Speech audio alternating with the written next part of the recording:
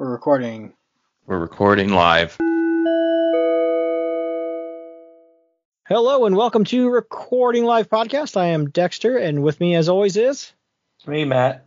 It's Matt. And today is another episode of just shooting the shit, I guess. And to start things off, I forgot to say at the beginning of the show last time, you can head over to our website, recordinglivepodcast.com. It's got links to all of our social media, and I think it's got a link to the archive and where you can download the podcast anyway on any podcast apps. And there's a link in the top right corner to our merch, top right corner of the website, to our merch. And yeah. That's about it, I guess. So if you want us to talk about anything or have a comment about what we talk about, just find us on social media. Leave a comment. We will talk back.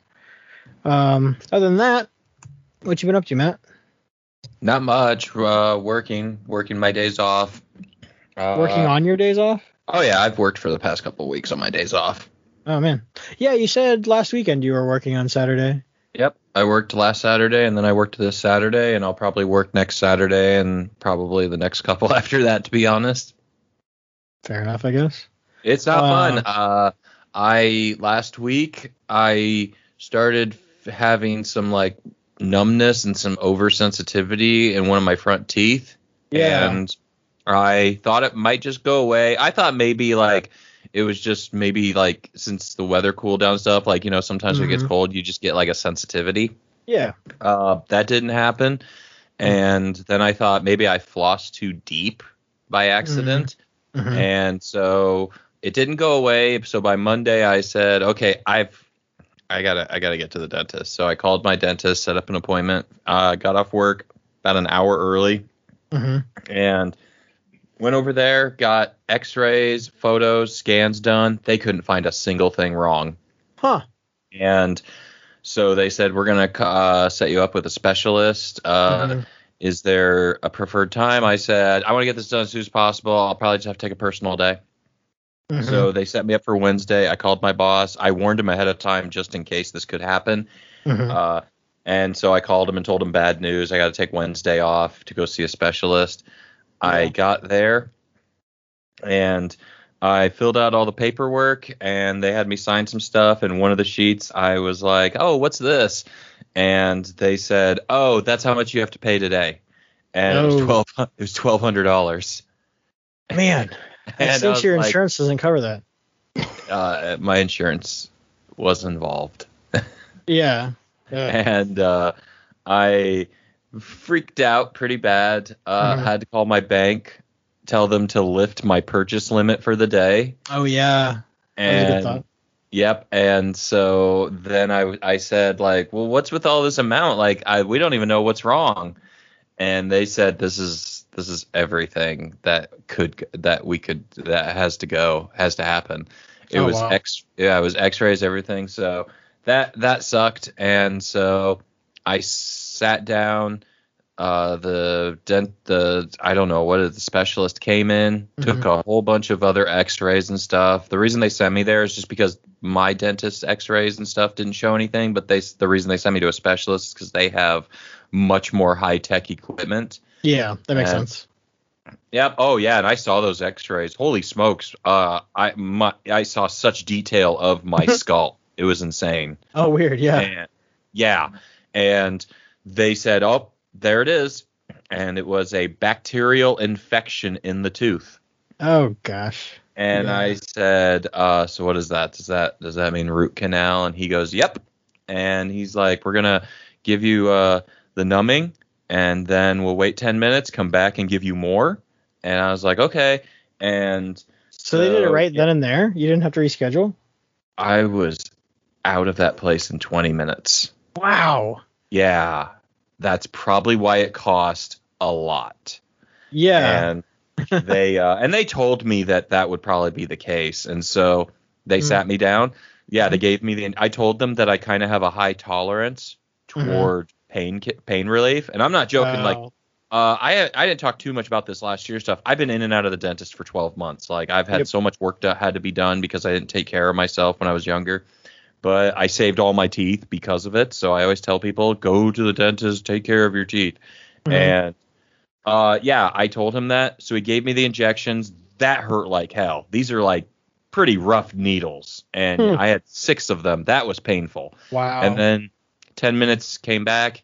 He gave me more, and he said, if you're going to feel anything, we're off to give you another one in a bit. But just fair warning, we inject that one into the bone. And I was worried, but I didn't feel anything, and literally went to work, and then in no time they went, okay, 6 more minutes and you're done. And right out of the chair, I can say right now, fillings were worse than that thing was. That's weird. Yeah, and they told me if I have any issues coming up, just come right back. One thing was I talked to a couple people who have had root canals, and they all said after the root canal, eventually you have to get a crown. And I wasn't told that. I talked to Lee, who has had a couple root canals now, and he said, oh yeah, I haven't got them done yet, but I have to. And nobody said anything, but Lee told me for some teeth, I don't think you get them. This is a front tooth, so this isn't like this is a flat tooth or anything. Yeah. So I wonder, and it's one of the tiny ones. It's one of my little fronts. And I'm kind of wondering if I don't have to, but I have an appointment in August, early August, to go back for, it's one of my regular checkups. So I'll ask them if that's something that has to happen. But chances are, because it's such a small tooth and it's not a flat one, probably don't need to get a crown, because I don't know how they would do that. But I don't know how that would work either. Yeah, so I had to drop that money, and so now, I'm pretty much volunteering to work on my days off, pretty much, and I'm not scheduled to or anything. Literally, I volunteered yesterday afternoon. I called my boss and said, "Hey, I'll work tomorrow. Just take the guy off who does my area, and I'll do it." And even so, the sad thing is with my job, even though I took a personal day on Wednesday. Yeah. I started today with like 45 hours. Oh man. So yeah, and today I worked 6, so I already hit like 50. So yeah, it's not a regular job, it's retail. But I did that. What else did I do? I finally bought the seasons of one of my favorite the sequel seasons to one of my favorite shows. And it came out a couple of years ago, and I never bought it. I watched them, I saw them, but I saw the show, but I never picked up the Blu-rays. And I kind of went on a nostalgia trip late last week and was like, let me see if I can find these on Amazon. I never found them in stores. Every time I looked them up on Best Buy or Barnes & Noble, I couldn't find them, or it would say out of stock, but you can order it, and I never did. Is it Beast Wars? What? Was it Beast Wars? No, I own Beast Wars. I own all. I was joking. What is it? It's Fully Cooley. Oh, that's why you posted that. You on Instagram you posted something, or somewhere you posted a Fully Cooley image. I was like, what? Yes, and then I picked up the Blu-ray, and man, I gotta tell you, screw Amazon Prime for the most part, because I don't have Prime anymore. If I want to watch something that's Amazon exclusive, I'll get Prime for maybe a month, and then I just won't. Yeah. I'll get rid of it. But I ordered it Friday. It said you can get it on Sunday for Prime. You can get it on Monday for $5 shipping. You can get it on Wednesday for you can get it on Monday for like $9 shipping, Wednesday for $5 shipping, or Friday for free shipping. And I'm like, I don't care, free shipping. Yeah. And so I ordered it with free shipping, and then I think it was Sunday morning, I got a notification that said, coming early, be here tomorrow. Yep. Oh, man. Yep. I almost wonder if it'd be like, if it's just easier for them to do Prime shipping by default anyway.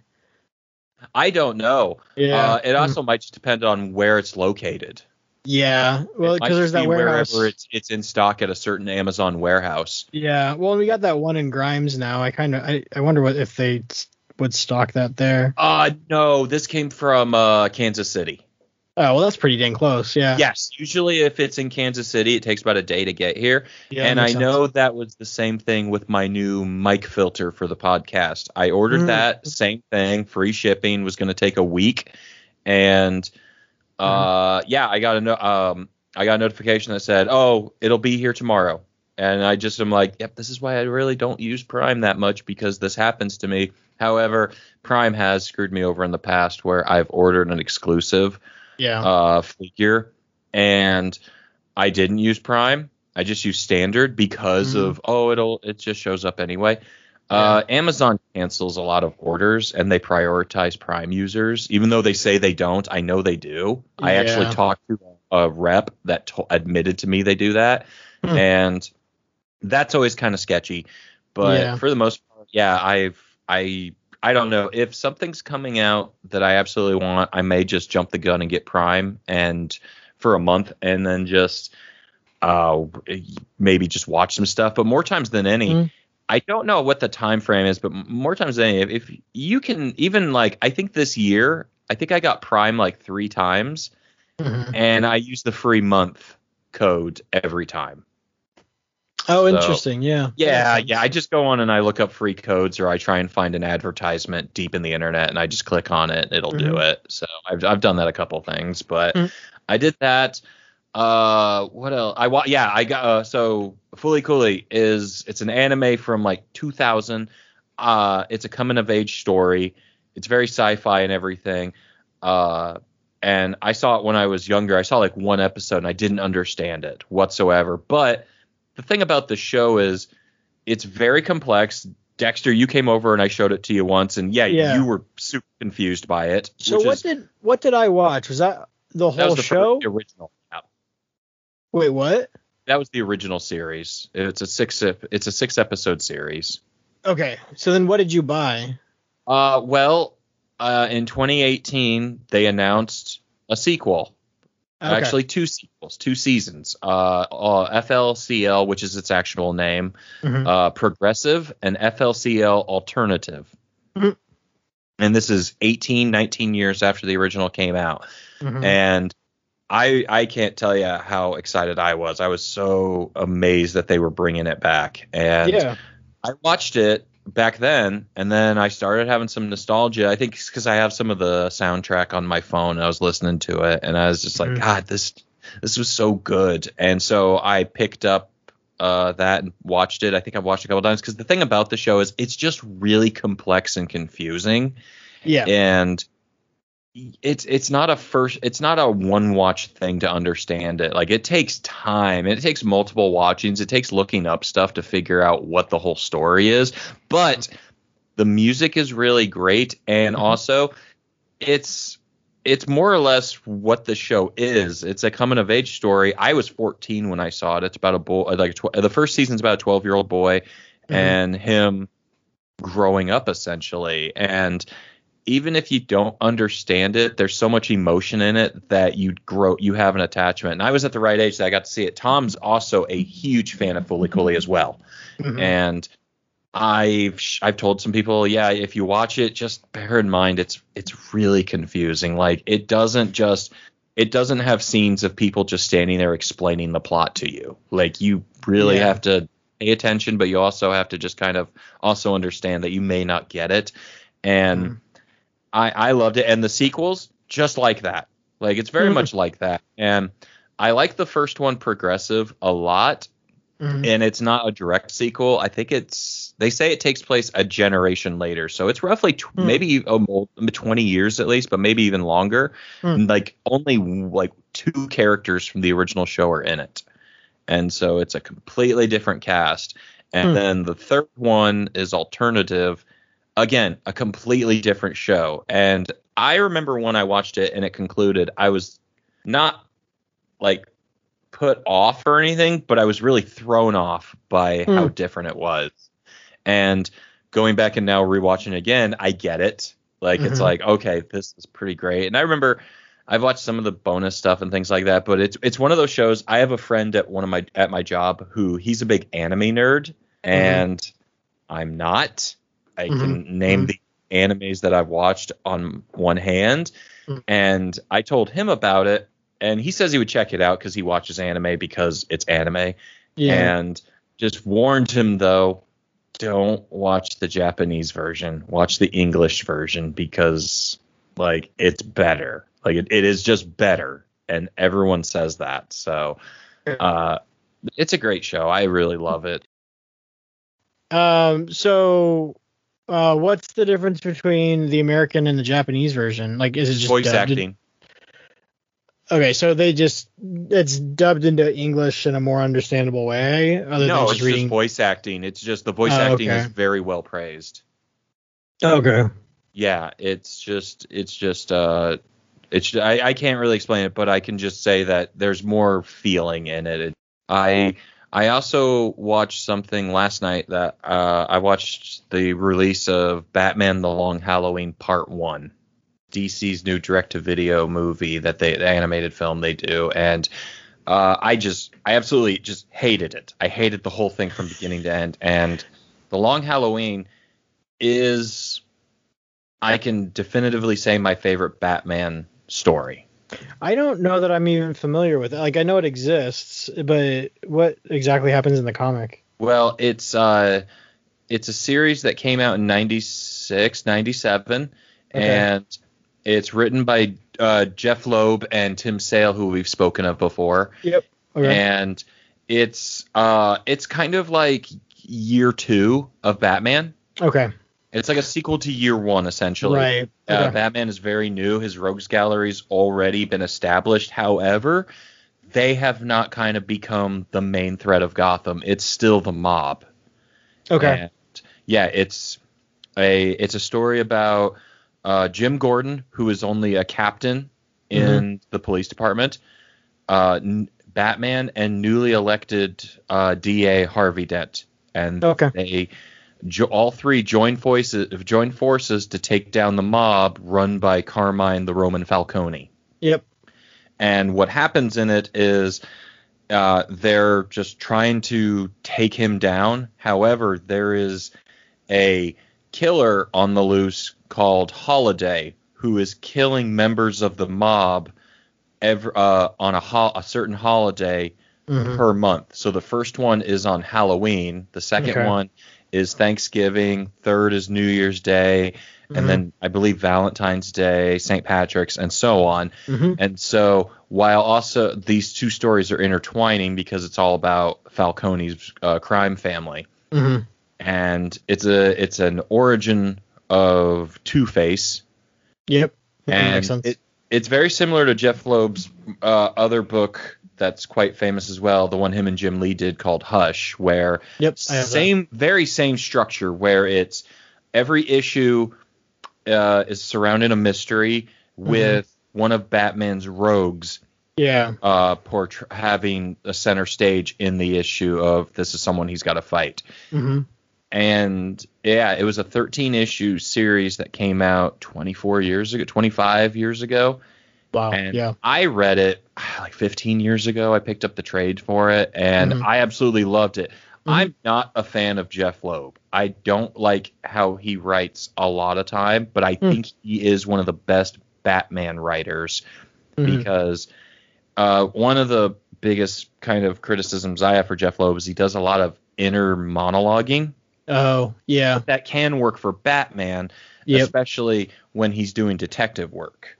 Yeah, that makes sense. Yep. Yes, and so that's what a lot of the story is, and it's really, really good. Super stylized. It's old, like school stylized, but also modern with Tim Sale's artwork. And it's dealing with who is the Holiday Killer. Okay.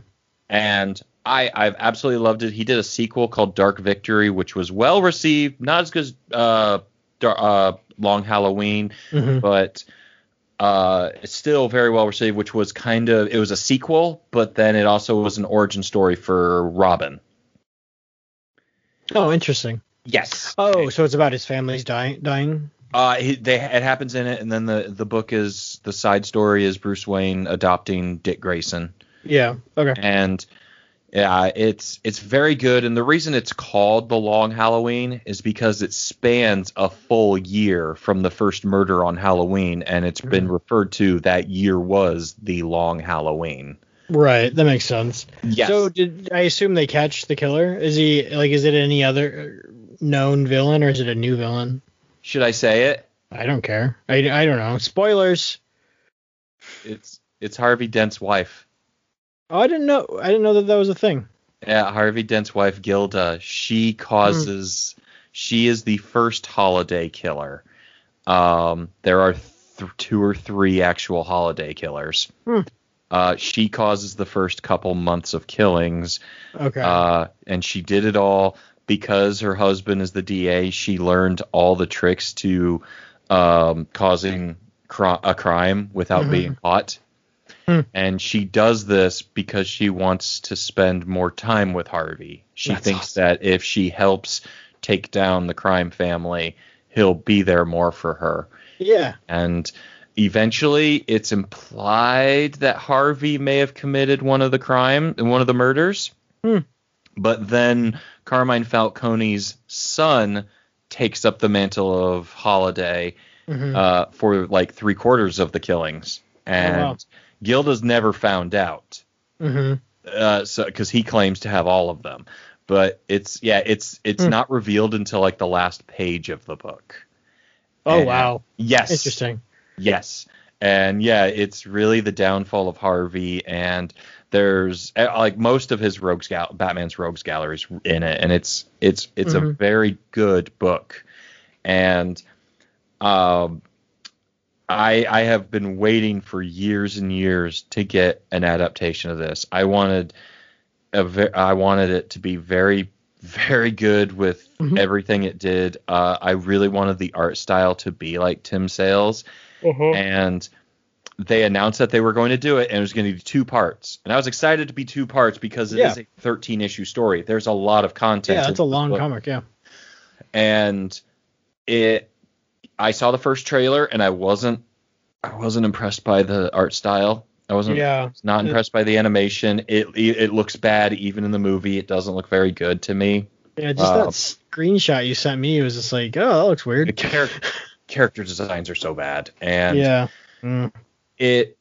and this is not the first Jeff Loeb adaptation. They did a Hush one a year or 2 ago. Yeah, and I hated it. Yeah, they deviated from the source material so much in that, and they got rid of the Hush. Who was the actual? That one's also a mystery of who is Hush, and they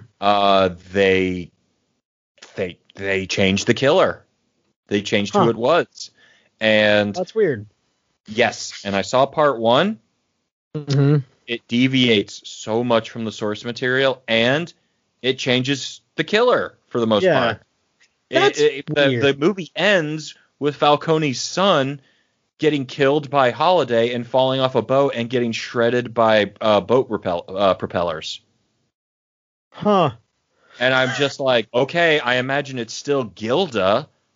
But what are you gonna do about it's not complex, and I really don't like the idea that there's lines in the movie about how Batman doesn't think he's a good detective and stuff like that, and I'm just like, this sucks.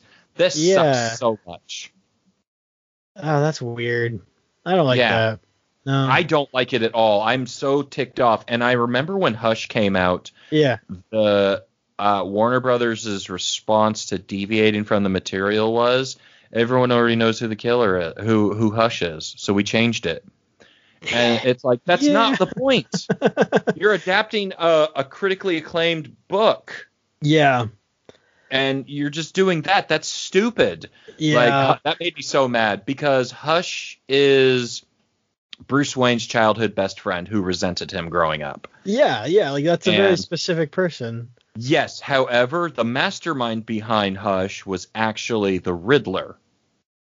Yeah, okay. And it works. It works really well. The whole story of Hush is the fact that the Riddler's dying of cancer. He uses one of Ra's al Ghul's Lazarus pits, and he goes insane, but then he also regains his sanity and figures out who Batman is. So the whole story is about the Riddler being the mastermind behind everything to mess with Bruce Wayne. And that's what the comic is? That's what the comic is. In the movie, he's just Hush. Okay. That's the thing, I guess. I never actually fully read Hush, and I knew the gist of it, and I always felt like it seemed like a Riddler thing to do. Yes. And once it figures out, you can go back and see it, because one thing about Jeff Loeb is he puts the he does leave clues all over that you can't figure out first reading, but by the second reading, nice. you see all the clues, and that's a good mystery. Yes, and that's how I've always perceived mysteries. Yeah. And so I think I have high expectations of mysteries, but I always like the idea of there's clues scattered out. You don't see it the first time, but if you redo it again, the clues are all there and you can figure it out. I like that kind of stuff. Movies don't do that. Books don't do that. I very much was expecting that out of, like, say, the Robert Downey Jr. Sherlock Holmes movies, where you could probably rewatch them and figure it out. No, it's not there.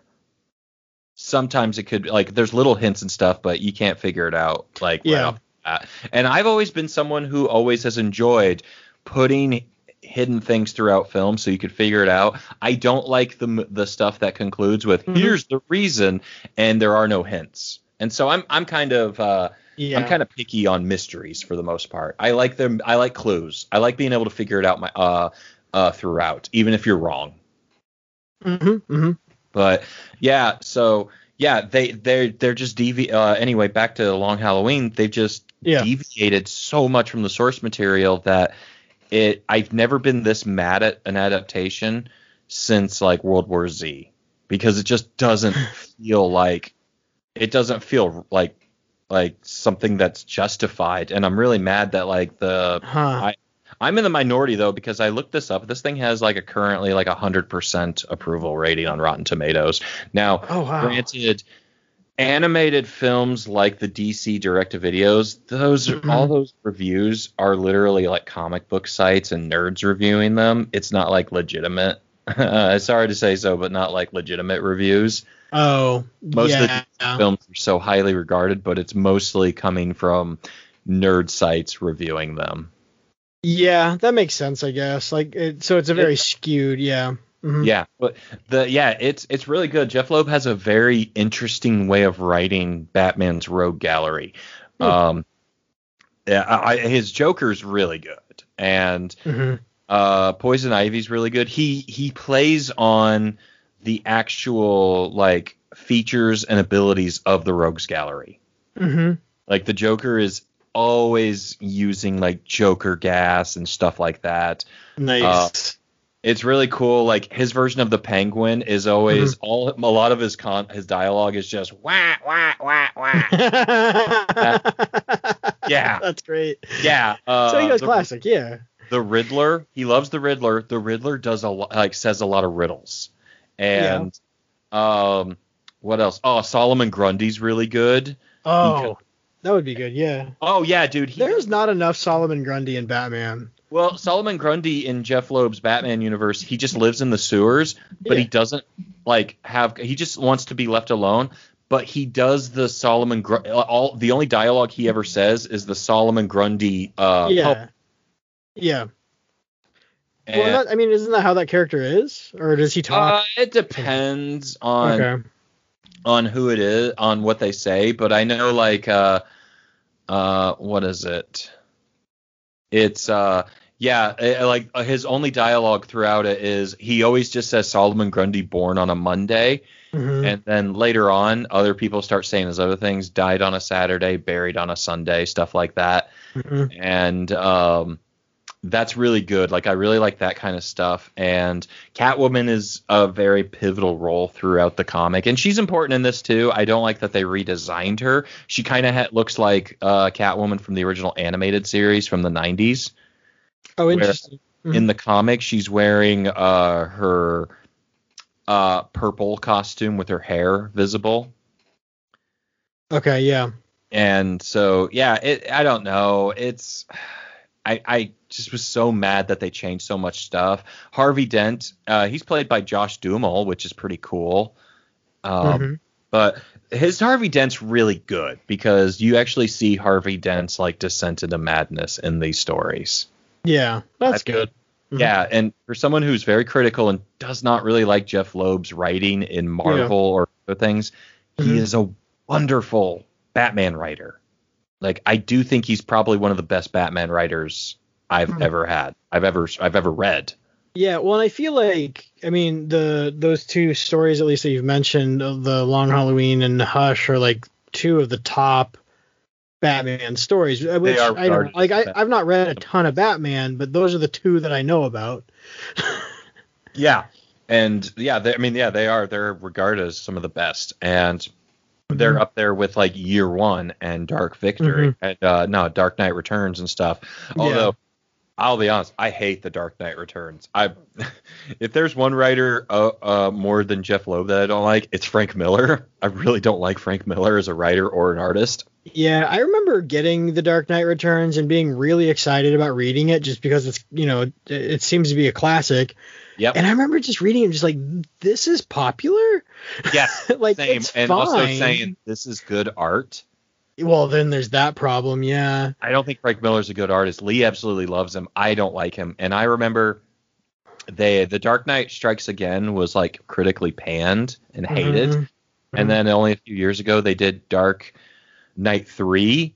And Frank Miller, he's been battling cancer for years. He couldn't draw it. He did little bonus stories in the back that he drew, but it was all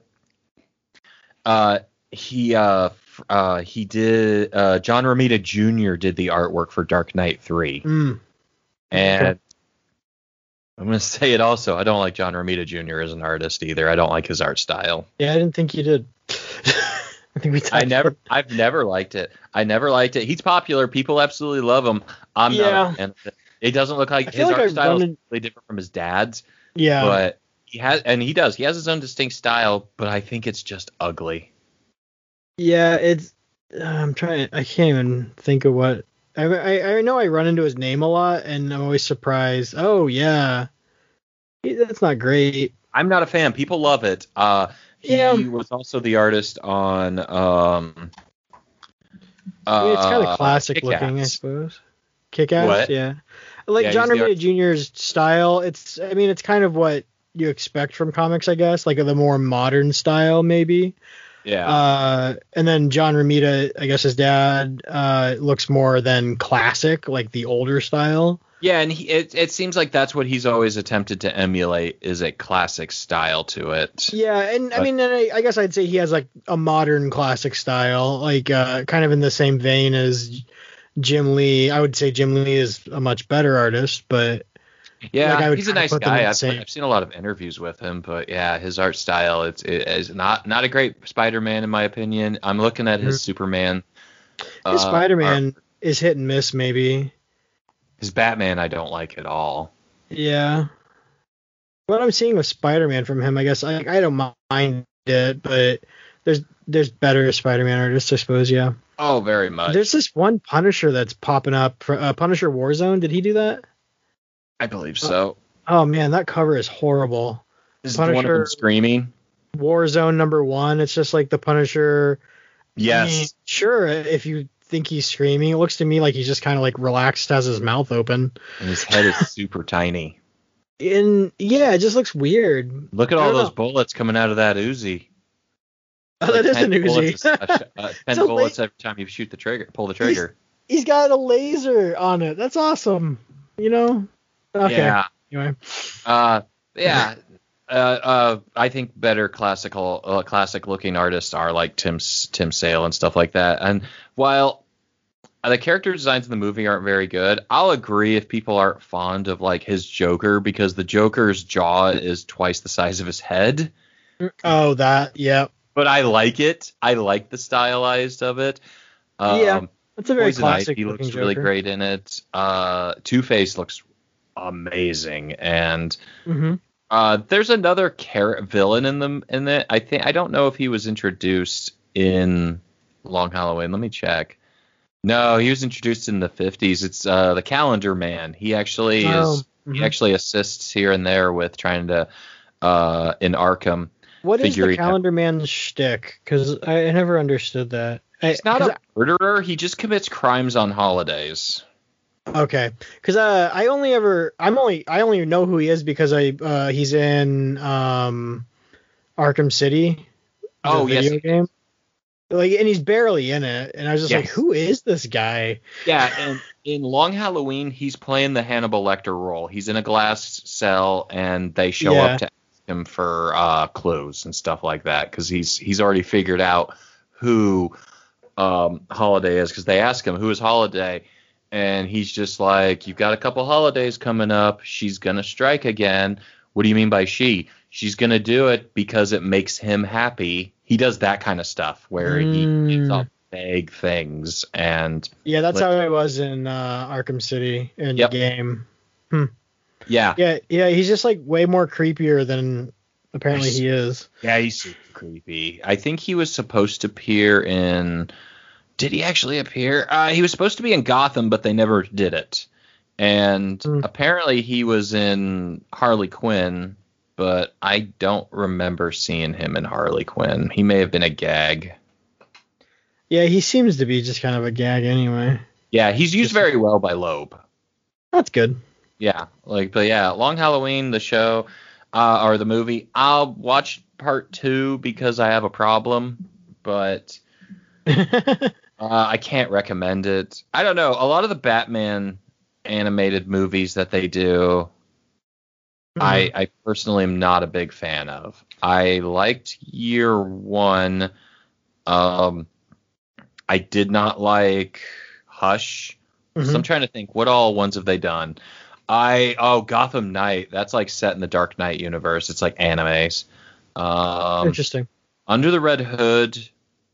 That one was a decent adaptation. I never saw that one. I liked that comic so much, and and that's one of the few Batmans I've actually read, and I liked it so much. I was just like, I don't think I can watch the movie. I'm afraid it's gonna suck. It was the first time John DiMaggio did the Joker, and he's a terrible Joker in my opinion. He did.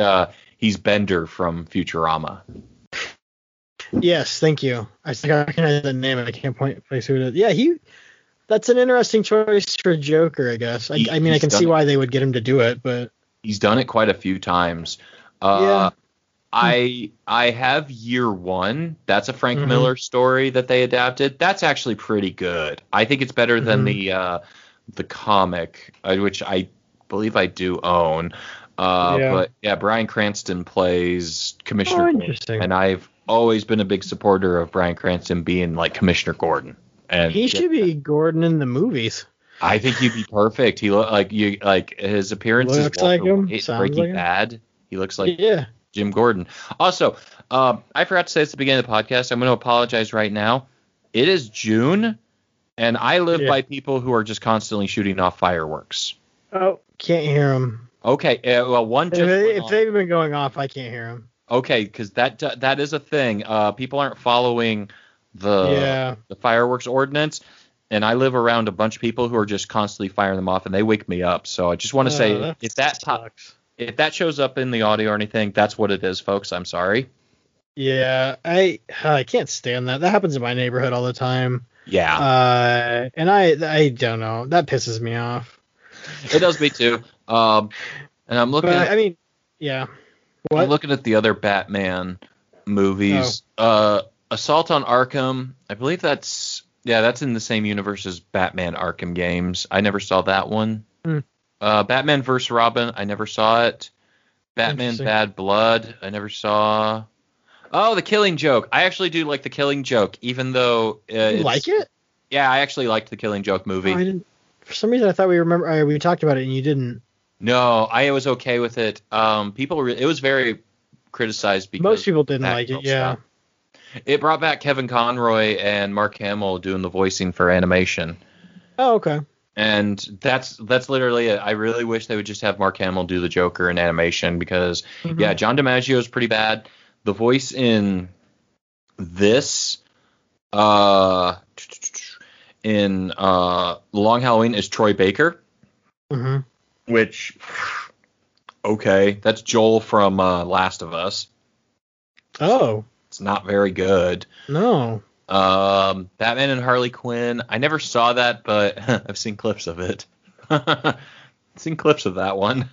Yeah, does it look good? There's like a sex scene with Nightwing and Harley Quinn. Interesting. Yeah, she straps him to a bed, like she captures him, and then she's like monologuing and stuff, and she's getting naked, and she sees him getting aroused, and just jumps on top of him. Oh, I think yeah. Okay. Yeah, I heard about that was kind of a thing, and That's such a weird thing for DC to just throw into movies like that. yeah, they're making them just adult-like, and it's kind of Yeah, like, yeah, just don't. they did that with The Killing Joke too, didn't they? With Yeah, Batman they and hooked Batgirl? up Batgirl and Batman, and I personally don't have problems with that. People were really upset by it. I know some people who were upset Well, by it, and my age response difference. is, What is the age difference? I guess. it depends on the continuity. Yeah, I guess you got that. See, I don't have problems with this, mainly because Batman and Batgirl were an item in the animated series. Yeah. Later on, when they rebooted it with the new designs and called it The New Adventures of Batman and Robin, Right. they made them a couple, and it was only like so slightly touched on, but when Batman Beyond came out, they fully admitted to it. Oh, okay. Yeah. So I've never had a problem with that kind of. I think it just seems kind of weird if you're not familiar with that, I guess. Yeah, and again, The Killing Joke is by Bruce Timm, so the guy who created the animated series. So I'm like, he's just pulling from his other ideas. Although Batgirl is like obsessively stalkerish in it. Yeah. Like the weird thing is it's 2 movies. The Killing Joke is legitimately 2 story arcs. The first 40 minutes is just a story about Barbara Gordon being obsessed with Batman and becoming Batgirl. And then the last 40 minutes is actually an adaptation of The Killing Joke. The Killing Joke's not a long story. It's a short comic, yeah. It's something that Alan Moore absolutely hates. But he hates all his work. But I think the animation's really good in it, and if people don't want to watch the first 40 minutes, fine, you don't have to. Get to the part where it turns into The Killing Joke, fine. But it's a fairly good adaptation from when The Killing Joke starts. Yeah. And cool. I know Mark Hamill was pushing for an animated adaptation of that. Yeah. That shows it. Even though it's 40 minutes, it's faithful. And I really would like to see something faithful with, Hush or The Long Halloween or something. But I'm at a point right now where I just don't care about DC adapting like stories anymore. Because they just don't do it well. They just really don't. They started off. They started off really well. Like one of the first stories was, they did Batman Doomsday, which was pretty badly adapted. It was their first. It was their first one from like 15 years ago. I don't hate it, but I understand people didn't like it being adapted. The adaptation it did. And they did a second go like a year or 2 ago when they did Death of Superman. That's a good adaptation, that one right there. But then they did they did Batman Superman, and they did Public Enemies, and then they did the Supergirl story arcs, and those are both really good adaptations. Yeah. So, but the past couple, not my thing, not something I've enjoyed. So I've kind of this is one of these things where I like the DC animated films. They've always been on top with television and animated stuff, and they've just flopped with live action film. Yeah. But they've done good with those 2 first departments. But now I'm just kind of looking at them and going, you guys have made me lose faith in you doing faithful stuff anymore. I don't care that it's a mystery. Don't change the characters and the murderer in it because everybody knows who it is. That's not the point. Yeah. Like the point is bringing that story to life. Well, and the thing is like if they have an issue with keeping it as a mystery, then I feel like it should be more of a sequel maybe, or like don't say it's that story. Say it's a different story with the same cast or do something else. But if you're making an adaptation, make an adaptation. Who cares if you've done it? You're wanting to bring that story to life. You don't have to change it. But they flat out have said, we changed Hush because everyone knew who it was. So people are going for the story, not a mystery of who done it. That's Yeah. what the comic is for. If you want to, if you want that, go read the comic then and see who done it. Like, Well, read it. or if you've not read the comic, then you don't know for the movie, and then after the movie, you can read the comic with the same mentality. Yeah. But yeah, that's too bad. And I think also in Hush the animated, like the Riddler also takes like Bane serum and stuff like that. That's weird. It's dumb. I know. I can say this much is that I do recommend the book on Long Halloween. If anyone reads it and they start seeing similarities with the Dark Knight film, that's intentional. Like the Dark Knight with Heath Ledger and Christian Bale, that's a more that's a decent adaptation. Like they actually did adapt certain things from Long Halloween. Like it's heavily. That makes sense. Yes. Well, I mean, if it's an origin of Two-Face, yeah, that makes a lot of sense. It's very big inspiration for that movie. Yeah. Well, yeah, because was Falcone in that one, or no? He was in the. He was in Batman Begins. He's in Arkham and Begins. But Sal Maroni is the crime boss in The Dark Knight. He's one of the main crime bosses, and he is an important character in The Long Halloween. Okay, that makes sense. Yep.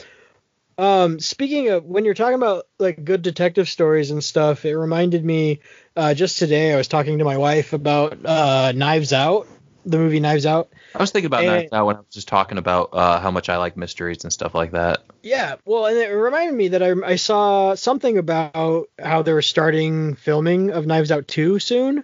Apparently it's Netflix this month. bought the rights. They should have started already. They should have. I think they were doing 2 of them, but I don't think they're back to back. Okay, but I didn't realize. I mean, which makes sense that if they're filming now, that they have probably released the cast. So I didn't know this. I was Googling it while you were talking. So Daniel Craig is returning as the detective Benoit Blanc. Blanc, yes. And it's gonna have Dave Bautista, Edward Norton, Janelle Monáe. I don't know who that is. I guess those are the only names. Yeah. So anyway, Dave Bautista and Edward Norton. I'm pretty excited about that. I guess joining Daniel Craig. Janelle Monáe. I don't recognize her picture. I'm gonna have to Google who she is.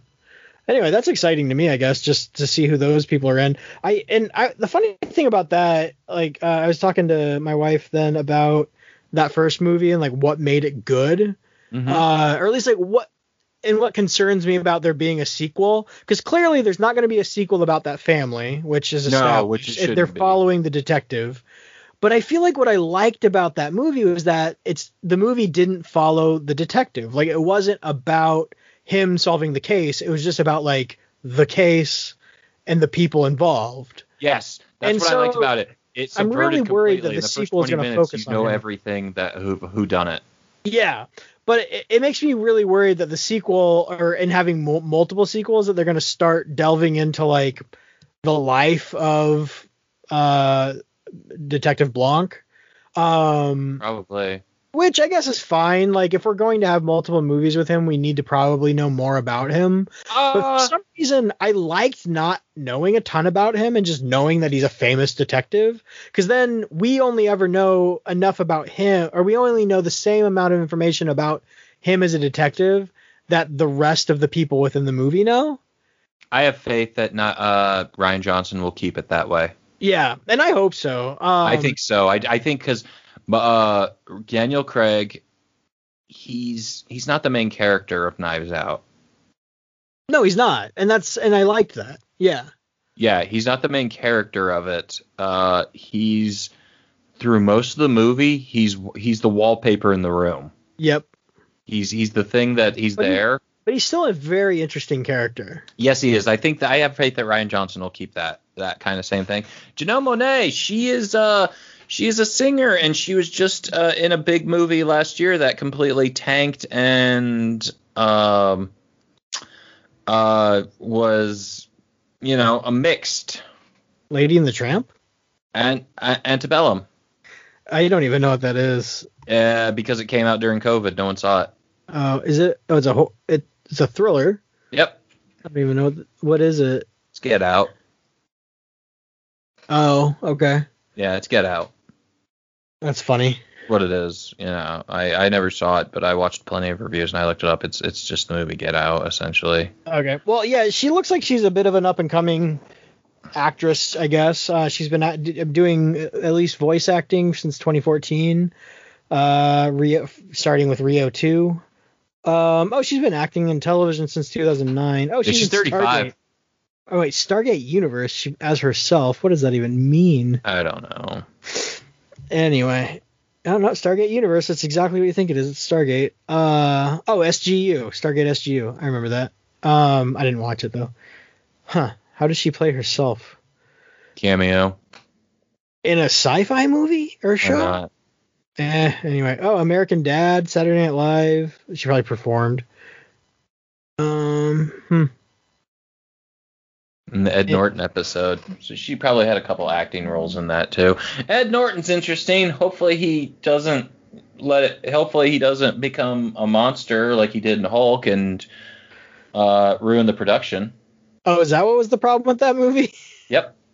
Yeah. Ed Norton had nothing to do but act in it, but he wanted to he felt like he had a bigger presence and should dictate things.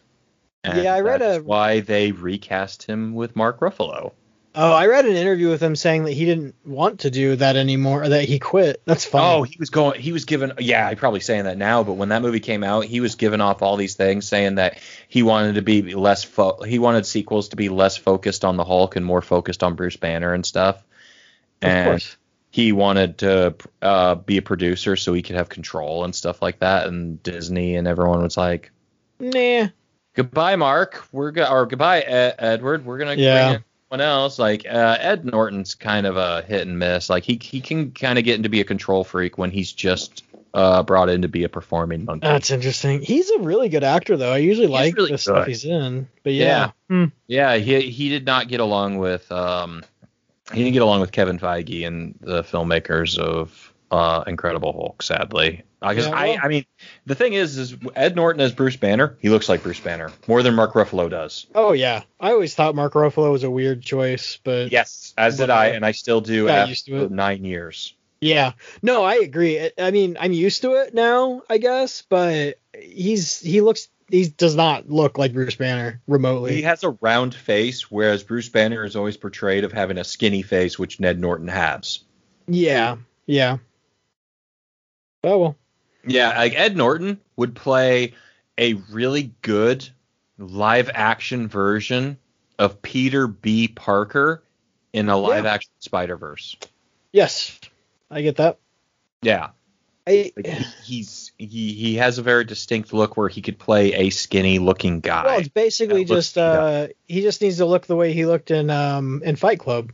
That's Peter B. Parker right there. I don't want anyone thinking I don't like Ed Norton. I really do, but he gets kind of control freaky.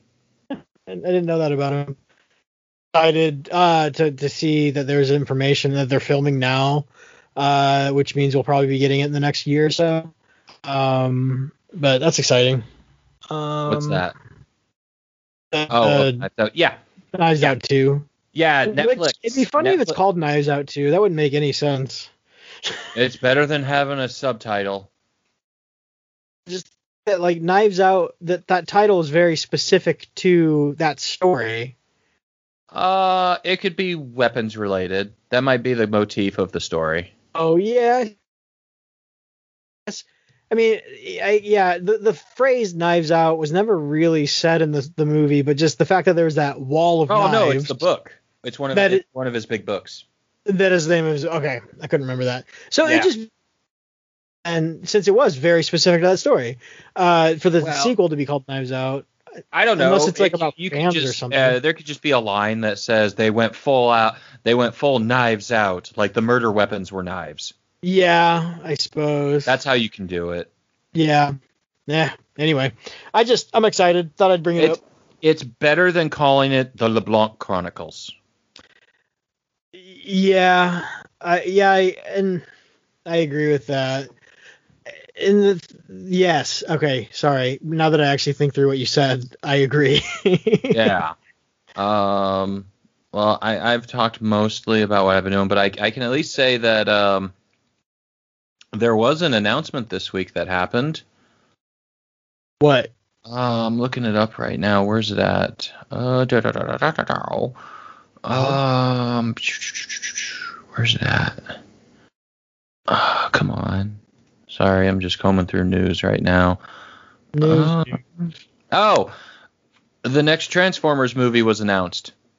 Oh yeah, I heard about that. I Yep. meant to ask you. Do you know much about it? Rise of the Beasts. Oh yeah, that's exciting. It's I forgot. it's a sequel to Bumblebee, taking place in 1994. Okay. There'll be many factions in it: Autobots, Decepticons, Maximals, and Predacons, as well as the faction known as Terracons. Is that from anything? Yeah, Terracons have been around since the 80s. But this is a set. They were a Decepticon team. But so far they've announced.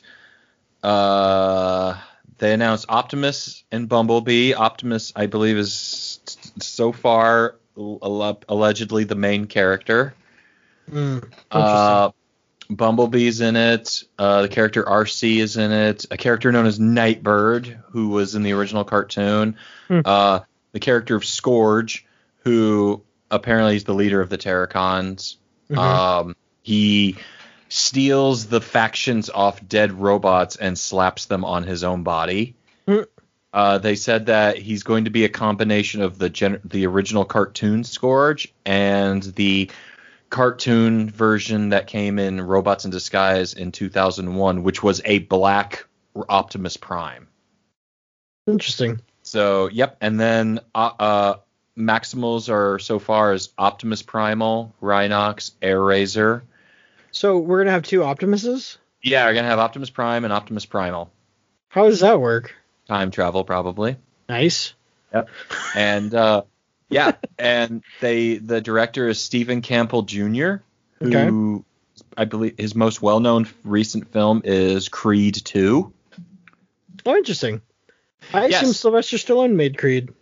No, Sylvester Stallone didn't make. He hasn't directed the Creed movies. He's brought someone else in. He's helped out with he's written the stories of them though. Okay. But yeah, that's cool. So it's they announced a large chunk of the cast. Some of the cast. It's a very diverse cast, and but yeah, the plot details aren't out yet or anything like that. But it's coming out next year. That's real soon. It's very soon, and I'm a little concerned considering that they said it's coming out next year, and the producers have come out and said that it's going to have a box office budget. And I'm like, oh, don't do that. Oh, is that bad? I don't know how movies are going to be in another 12 months. Right. So I would rather see it something like the Bumblebee movie, which had a smaller budget, even for a big movie. I think it was like $90 million they made it for. Okay. It was still a lot of money, but for a box office film, it wasn't. Like Bumblebee, the movies have depreciated so much over the years, where Bumblebee was the first one since the first movie not to make $1 billion. Or maybe the one before that didn't, but they started going down because they just got worse. Oh man, Bumblebee was such a good movie though. Yeah, it made like $400 million or something like that, so it was profitable, and it's the most critically acclaimed one. It has like a 94% on Rotten Tomatoes, whereas the others are like in the teens. It was so much better than any of the other Transformers movies, honestly. Smaller. It was smaller, more personal, and in my opinion, even during COVID, even during COVID times, keep it that way. Oh yeah. But they're going, we're going to make it a big box office thing, and it's like, we don't know what's going to happen in another year. So, and I could say right now that this is a movie, unless anyone wants to go see it, I probably won't go see it in theaters. But no, probably not. I don't care about movie theaters anymore. I'm fine. Oh man.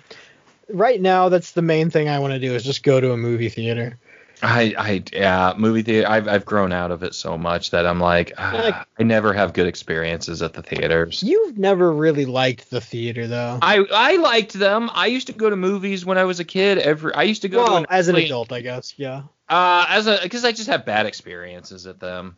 Yeah, I understand. I'm not as critical as, like, say, Red Letter Media is, but I just can't stand people on their phones in movies. I can't stand people talking in movies. I just want to be in the zone and watch it. Even when I saw, like, the last movie I saw was Rise of Skywalker in theaters, and of course, in a 10 a.m. showing, there's a dude sitting right next to me. And it's like, seriously? I never have good times. I think when I saw another Star Wars movie, we had to do reserved seating, and there was someone in my seat. I remember that. It was an old man and like a little kid. And it was like, it was a family, and I said, that's my seat. And the dad came over and said, oh, they really want to sit together. How about you just sit over there in our seat we already had? And I looked and said, I paid for this seat. Yeah. And he goes, all right. So they had to move and stuff like that. And it's like, no, don't even think about making me feel guilty. I paid for this seat. There's a reason for reserved seating. It's not that difficult. Wait, was that the one that I was with you at? No, that was with my parents. We couldn't even sit together. Oh, okay. Yeah, I thought you were with me. Maybe it was. Oh, dude, it's happened every time. Every single time I go to the theater, I have to go and look at someone and point and go, that's my seat. Yeah. And then someone always goes, oh, well, we really wanted to sit together. It's like, oh, really? Then maybe you should have maybe you should have planned better. Yeah. Well, I remember one time I was with you and that happened, and it was just like, and I don't think they really fought us, but it was just like, we had seats like right in the center. Like, yep. And we had to tell them these are our seats. And then they chose. Not moving. It was probably a Marvel. Yeah. But it's like Marvel. And I think I think what those people is, they just chose the wrong row.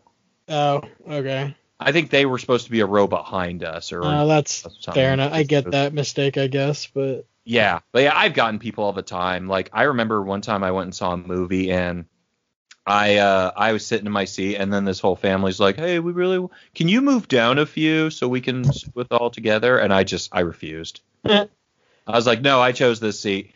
And then there were two seats next to me, and I'm like, I have friends coming. Oh, okay. And then, oh man, they were like, well, so you excited for the movie? Yeah, I am.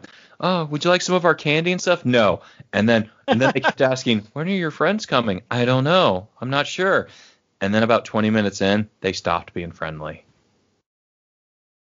Yeah. Yeah. I finally just got up and rushed out once the movie was done. And it sucked that the movie was terrible. Oh, what movie? Star Trek Into Darkness. You didn't? Oh, Into Darkness. Yeah. That film. Yeah, they could have done better at that. Oh, well. Well, an hour and some later, what have you been up to, Dexter? Not a whole lot. Just working. My wife's getting her master's, so I guess that means she's doing homework, and then I'm working on cleaning the house and stuff. So not a lot's going on other than I started listening to the book. Oh no, wait, we went to a cabin. Was that last weekend? Yes. No, that last weekend was Father's Day weekend. It was the weekend before. The weekend before was podcast. Oh. No. It was right after we podcast. So we recorded the podcast, and then the next day, we went to the cabin. I took off like half a week of work. Okay. So that was fun, I guess. Like, so a cabin where we went, it's basically a hotel room in the middle of the forest with a pond right out front. And I don't know, that was fun. It was nice for the kids, especially because then like we roasted marshmallows at night, and then for lunch we roasted hot dogs. The people who had the cabin next to us were talkative, and I don't know, like we chatted with them one of the days, and they kept trying to get everyone to go have like a communal fire because there were like 4 cabins there. And we were just like, no, we have kids who need to go to bed. Good night. and so we didn't do that. So that was nice. But yeah, I don't know. We just went hiking a couple times, roasted marshmallows. It was fun. It was nice. I can't imagine my kids would have done well with a tent, but it's a 3 and a 6-year-old, so I can't. Got to adapt. Got to show them now. I'll probably do it when they're older, but not. Yeah, I don't know. But Personally against that kind of camping because it's not camping. Yeah. Oh no, it's not camping. And I think I say camping because it's just easier to say camping. But no, we were not camping. We were in a cabin. It was it's not remotely camping. There's a shower. There's air conditioning. It's great. The only thing is there's no TV or Wi-Fi, which I mean that's kind of the point, I suppose. Like we went to have family time, and that's what we got. But yeah, I don't know. It was fun. Not really a whole lot happened. But other than that, I've been listening to a lot of audiobooks lately. Because I was listening to the Expanse series. I think I'm halfway through it. And that's a really good book series. And the guy who reads that does a fantastic job. I think I talked about it last time, but I didn't say what book it was. It's The Expanse. The guy, that's the narrator who can read like 4 characters. Right. And exactly who each character is. Yep. But now I got the book right after, I think the next day after we recorded, I got the book Dune from the library. So the library that I use has an app, I guess, that you can borrow audiobooks on. Mm-hmm. And it's just like the regular library. Like they only have the rights to so many copies, so you have to wait for the person before you to like return it before you can listen to a book. So and most of the books that I want to listen to are popular, so I have to wait. And so I just kind of reserve or put a bunch on or whatever, request a bunch. And so then Dune got returned, I think 2 Sundays ago. And so I've been listening to it for 2 weeks now. And that is interesting. It's definitely an older version. Like it sounds like something probably made in the 80s. So maybe in the 90s. And it's interesting because they have a cast. I don't know what it's called. I was going to say ensemble. Maybe that's what it's called. But there's definitely a cast, but they didn't cast for every single like character. So if there's a chapter where there's like a lot of extra characters or just like side people, then the narrator will just read all the lines. But then if it's a chapter where it's just like 2 or 3 people talking, then there will be actors. It's very confusing and I don't care for it. But I don't mind the actors for the most part when I guess it's those chapters, but in all honesty, I'd prefer the narrator the whole time. But and the reason why I say it sounds like it's from the 80s is because it sounds like all of the actors are reading it in like, I don't know, like it sounds like they're by themselves and they're not hearing the other dialogue. Like there's like a second of silence basically in between everyone's talking. And so it sounds very disjointed and it's really awkward and weird. And then they also add in sound effects. So like if there's often like wind added to the background, I guess. And like, I don't know, sci-fi noises. Okay. It's just strange. And the funny thing is like, I usually listen to it in the car when I'm driving to work. And when I listen to it in the car, I have this like radio thing. So it uses the antenna. And so it's really fuzzy because it's cheap. And so I don't usually hear any of the background noises, but then I just got some Bluetooth headphones last week. And so I started wearing those. And so it's really clear now. And I was like, oh, there's a lot of weird background noise. That's strange. But anyway, the book Dune, it's funny. I read it as a kid, but I only got, I think, what turns out to be about 15% of the way through the book, because that's where I was. I was at 15% when I got to the part where I remember last, because I read it up to the point where the main kid, like the main character, there's like an assassination attempt on him, and then I was just bored reading it. It's got a very boring beginning to that book. And so, but yeah, listening to it, it's a lot nicer. It's quicker. And it's really confusing. And so I'm just kind of I think if I'm reading it, I would keep going back and reread a paragraph if it didn't make sense. But if I'm listening to it, I just keep going. And so it's like, whatever, I missed something. That's fine. Just because there's a lot of weird stuff going on. I do like that about the book. Like, they just kind of like say things like, you should know about this, so I'm not going to explain it. And I like that, because then it's just like, I'll figure it out over time, because I hate just being like monologued to, like, just to explain all these things. Like, and so I appreciate that they're not doing that. But at the same time, it's just like, there's so much of it in this book that it's just like, what even is that? Or what's going on? Or there's like prophecies and telling, like, one of the characters can tell the future, but the future is always changing. So like, what he sees isn't necessarily what's going to happen, or he'll remember seeing like the events that are currently happening, but it was different than what than when he originally saw it. It's just strange, but it's definitely an interesting story. It's just a very political like story, because you've never read it, right? No. Yeah. But I don't think I realized, I guess, just, what the story even was. But it's just, I don't know. It's interesting, because there's basically an emperor, and then it's just a duke and a baron who are at war with each other.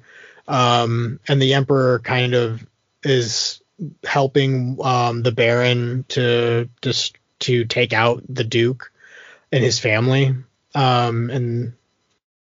And so, but the emperor doesn't want people to know he's doing that. So there's a lot of like espionage and stuff, I guess. It's strange, but I don't know. I'm enjoying it. It's a weird book, but I knew that going into it, I guess. But the main reason why I wanted to read it was because I want to watch the movie. I don't know when that comes out or if it's out already, but no, it got delayed. It did. Okay. And so that's funny. The toys have been at Target for like ever. Yeah.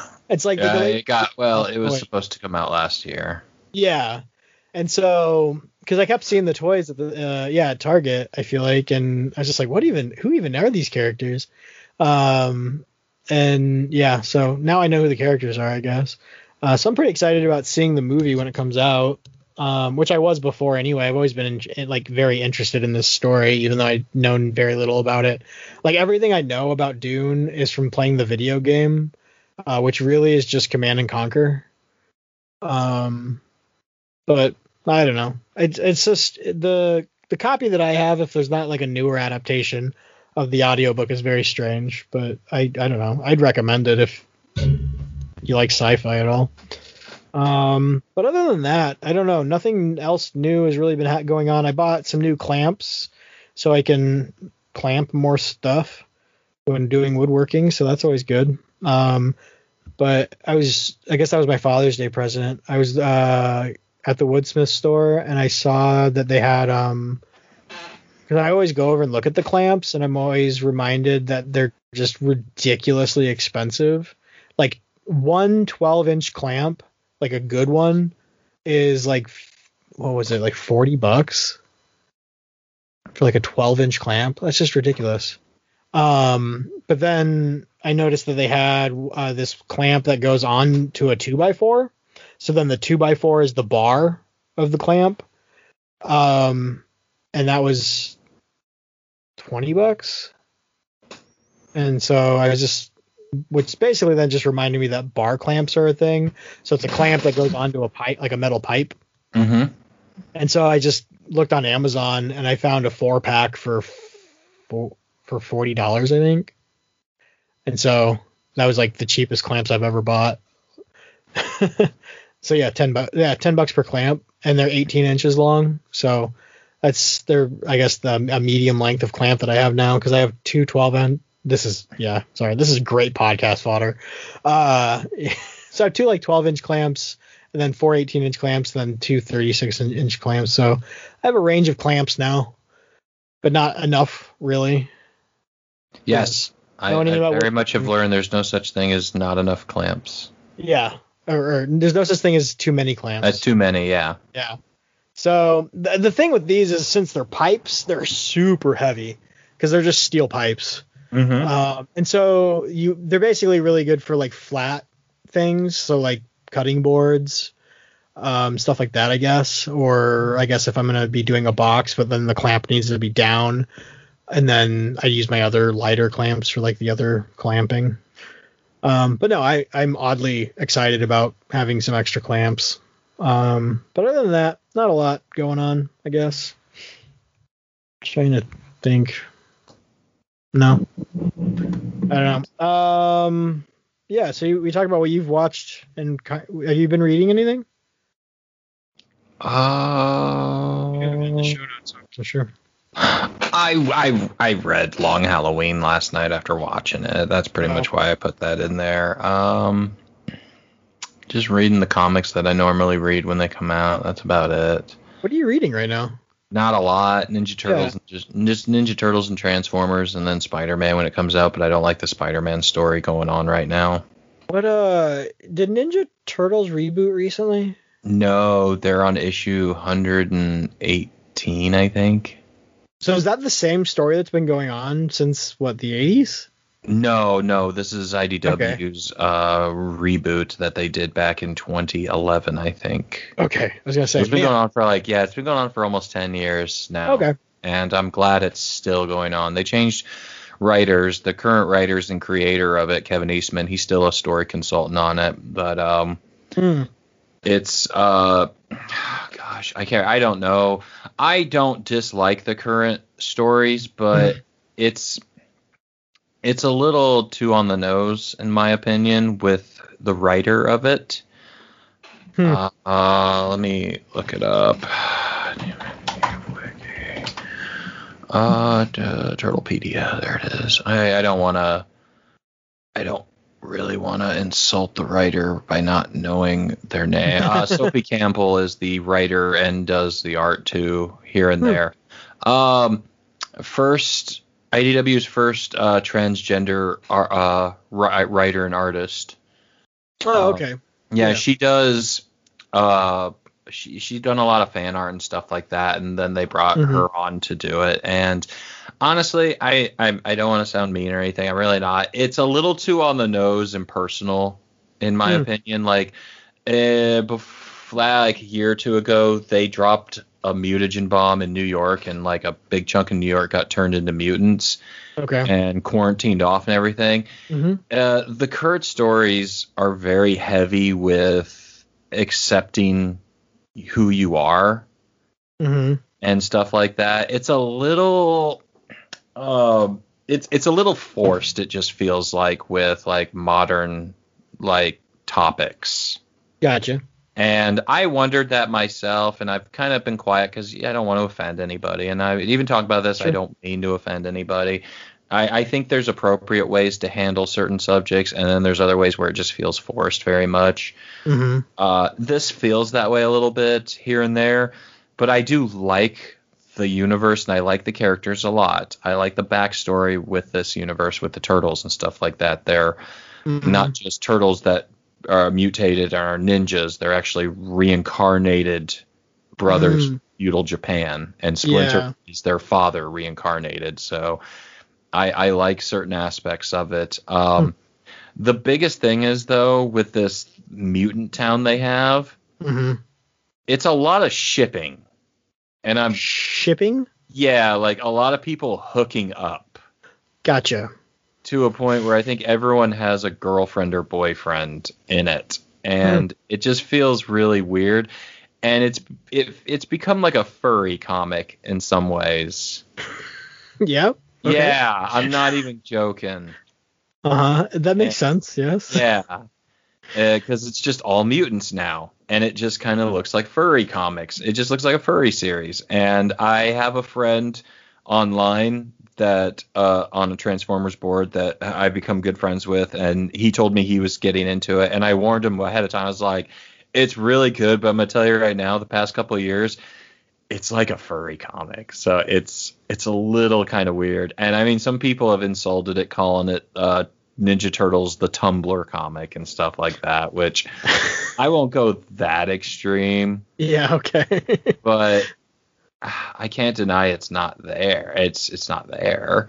But I like it. I like it a lot. I'm a Ninja Turtles fan. I don't collect turtles. I don't collect the shows or anything, but I do enjoy the comic a lot. It was launched in 2011 by the original creator of Ninja Turtles, Kevin Eastman. Mm-hmm. And he also even did layouts of art and stuff like that.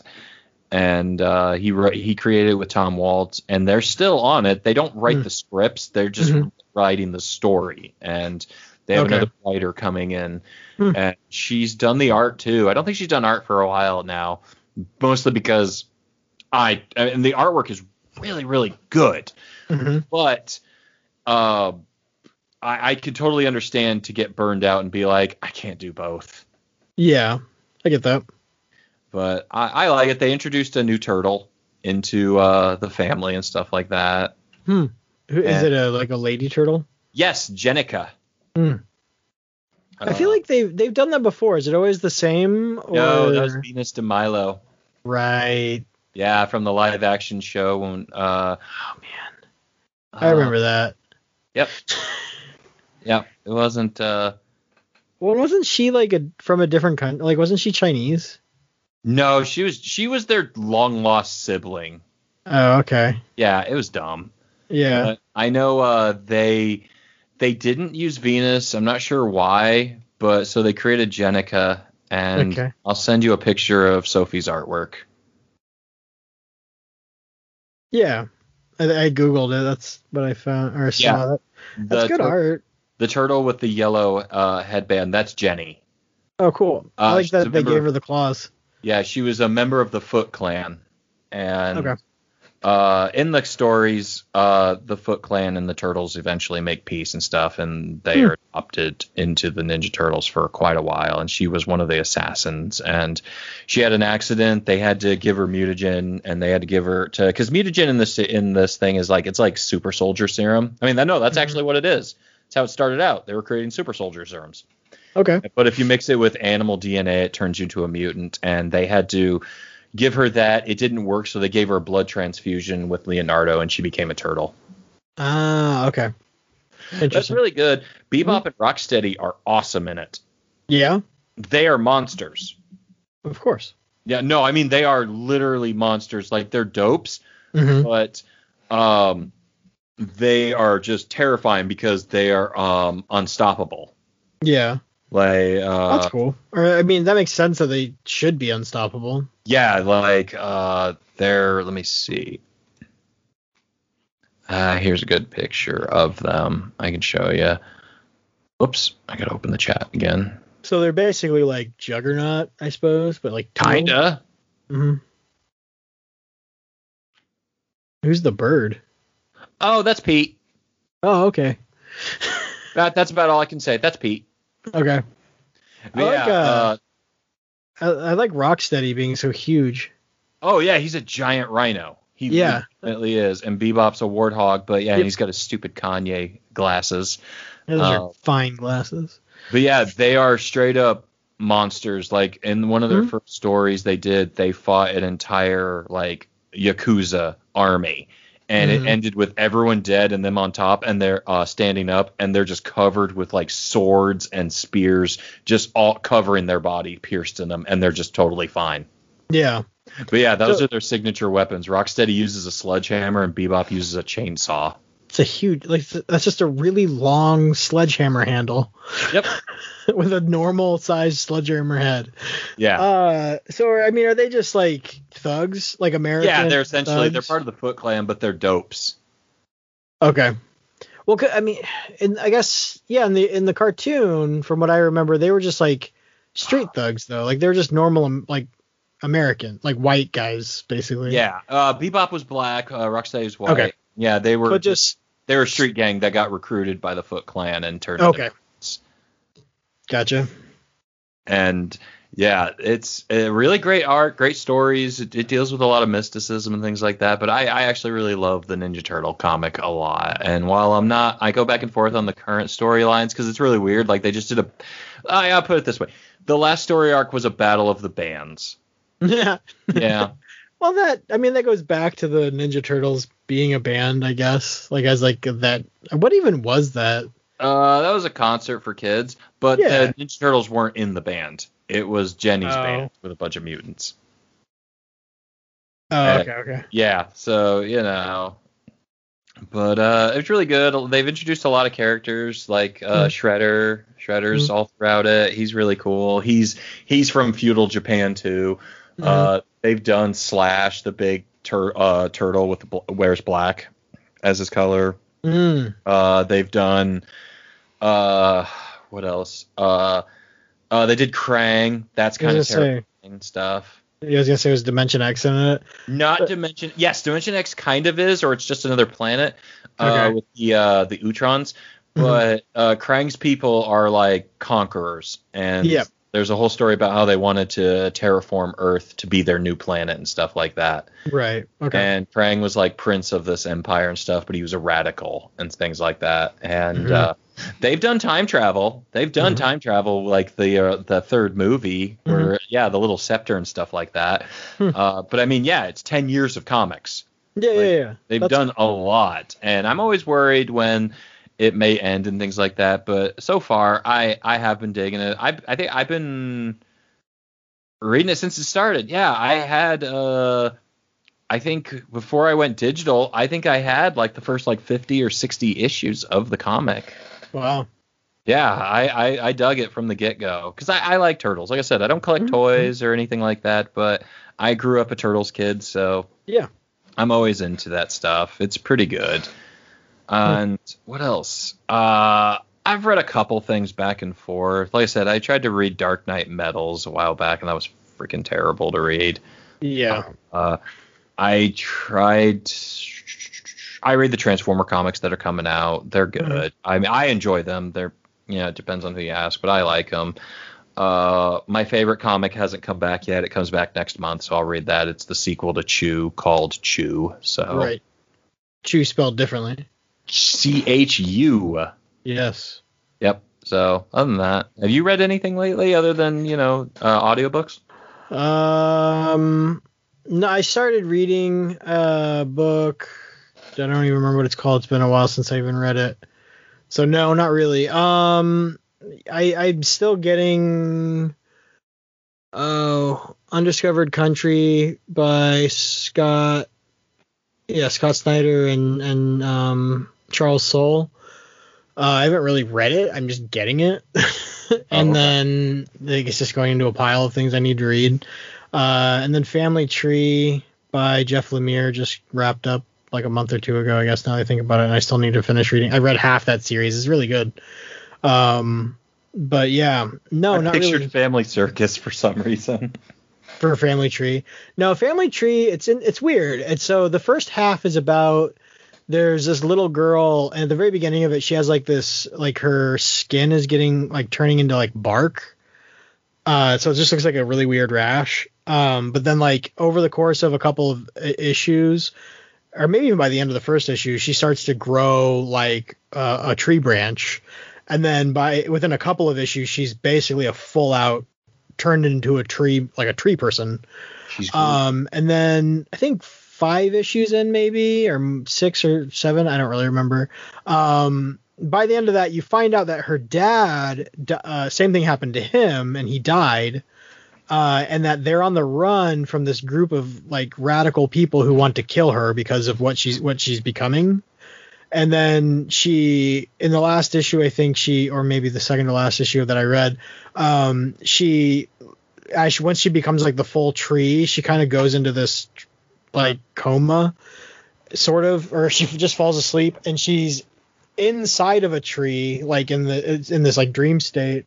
And she finds her dad, and he's like walking her around, introducing her to like other people who apparently have turned into trees.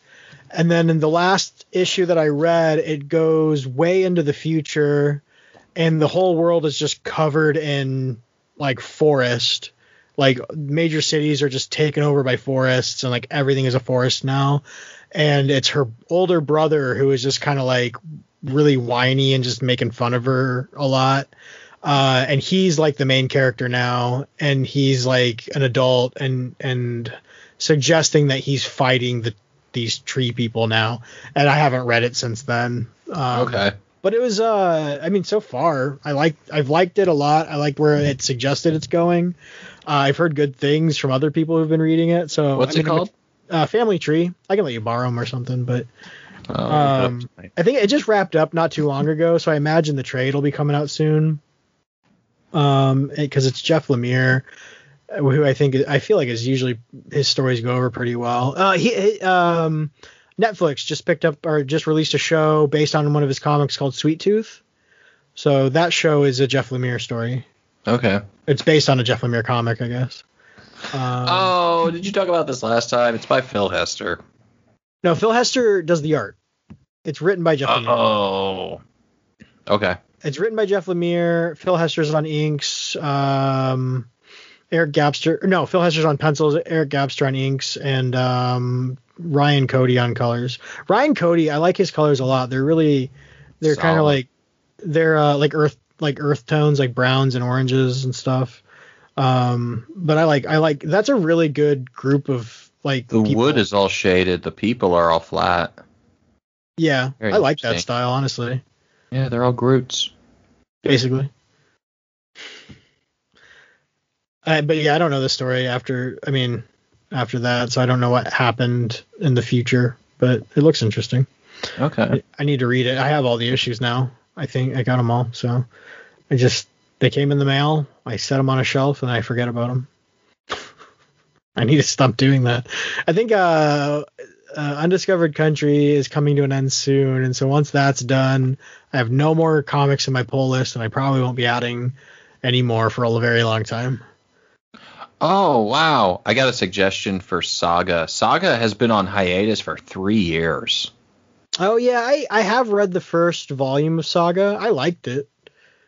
Yeah. It's hard to recommend that book, though. Yeah, because what is it? Like the third volume, the first page is just a giant dong. Yeah. It's got a lot of... Something like that. It's got a lot of weird stuff. Some of these writers with their independent books, they get really weird and creepy. And it's like, Saga's really good. Really, yeah. Just hard to recommend because it's something else. Like a weird spider lady. And then you're just like, oh, yeah, it's really good. Oh, shoot, I should have warned you about all the robot sex. Yeah. I remember we bought it because my wife, she heard from one of her podcasts that she listens to that it's a good comic. From somebody who doesn't read comics. What? It's won Eisner's and Harvey and awards every year since it was on hiatus. But one of one of the podcasts that my wife listens to that recommends books, they recommended Saga as a comic book to read. So she was like, okay, I'll get this because it's recommended to me by this person. Because she wants, because I'm so into comics, she would like to be into them. And we've tried to get her to read comics. She just doesn't like it as a medium. I've accepted it. Which is understandable. But it was just funny so she just bought it, and I was just like, uh-oh. It's like, yeah, just a warning. Yeah, just a warning. It was fine, but it was just funny. It's and the way to say it is like, yeah, there's some stuff in there. It's graphic. It is graphic. Yeah, it's a good story though. These writers, they get kind of weird when they're given free reins in their own independent books. Yeah, that's why you gotta be. Oh, that reminds me, I have 3 comics coming to me from Kickstarters. Because one's from Matt Kind, and who's the other big name on that comic? I can't think right now. Oh well. But it's I can't remember what it's called. It's like something about a detective in outer space. So I'm pretty excited about that one. And it's coming soon. I think they're on the lettering now. So the nice thing about having a Kickstarter like that is they keep you updated as how far the comic is going, but you just can't get it by the issue. I'm just waiting for the whole volume to be done. So hopefully that'll be coming pretty soon. And then I bought this Tales from the Quarantine comic, just mostly because I think Phil Hester had something in it, but Austin Hamblin, he's from Iowa. We see him at cons all the time. He had a story in there too, and so it looked interesting. It's got a bunch of big names on it, which I was surprised just because Austin was also in it, but just because like he's just a guy from Iowa who's trying to make comics, and I like the comics that he makes, but he's very indie at this point. Like he's actually, I think Skybound, no, not Skybound, the other one, Top Cow. I think he had a story in like one of those like up in, those weird comics that you can submit stories to. Those are like small time anthologies that they do. I think Austin got a story in one of those, but other than that, like he's very, like he just does Kickstarters and is really indie. And I was just getting it I looked at it because I was trying to be a good friend, and I was like, I'll get this if it looks interesting. And then it had a ton of like pretty decent names on it, like in the comic book industry. So I went ahead and bought it. So that should be coming soon too. Nice. But it's always funny because I bought these comics like a year ago on Kickstarter, and it's just like, wow, this takes forever. Right. But I don't know. I'm excited when they come. Oh well. But I don't know. We've been talking for quite a while. Yeah. You have anything else? No, I'm a good. All right. Well, to everyone else, thanks for listening. Thanks for listening.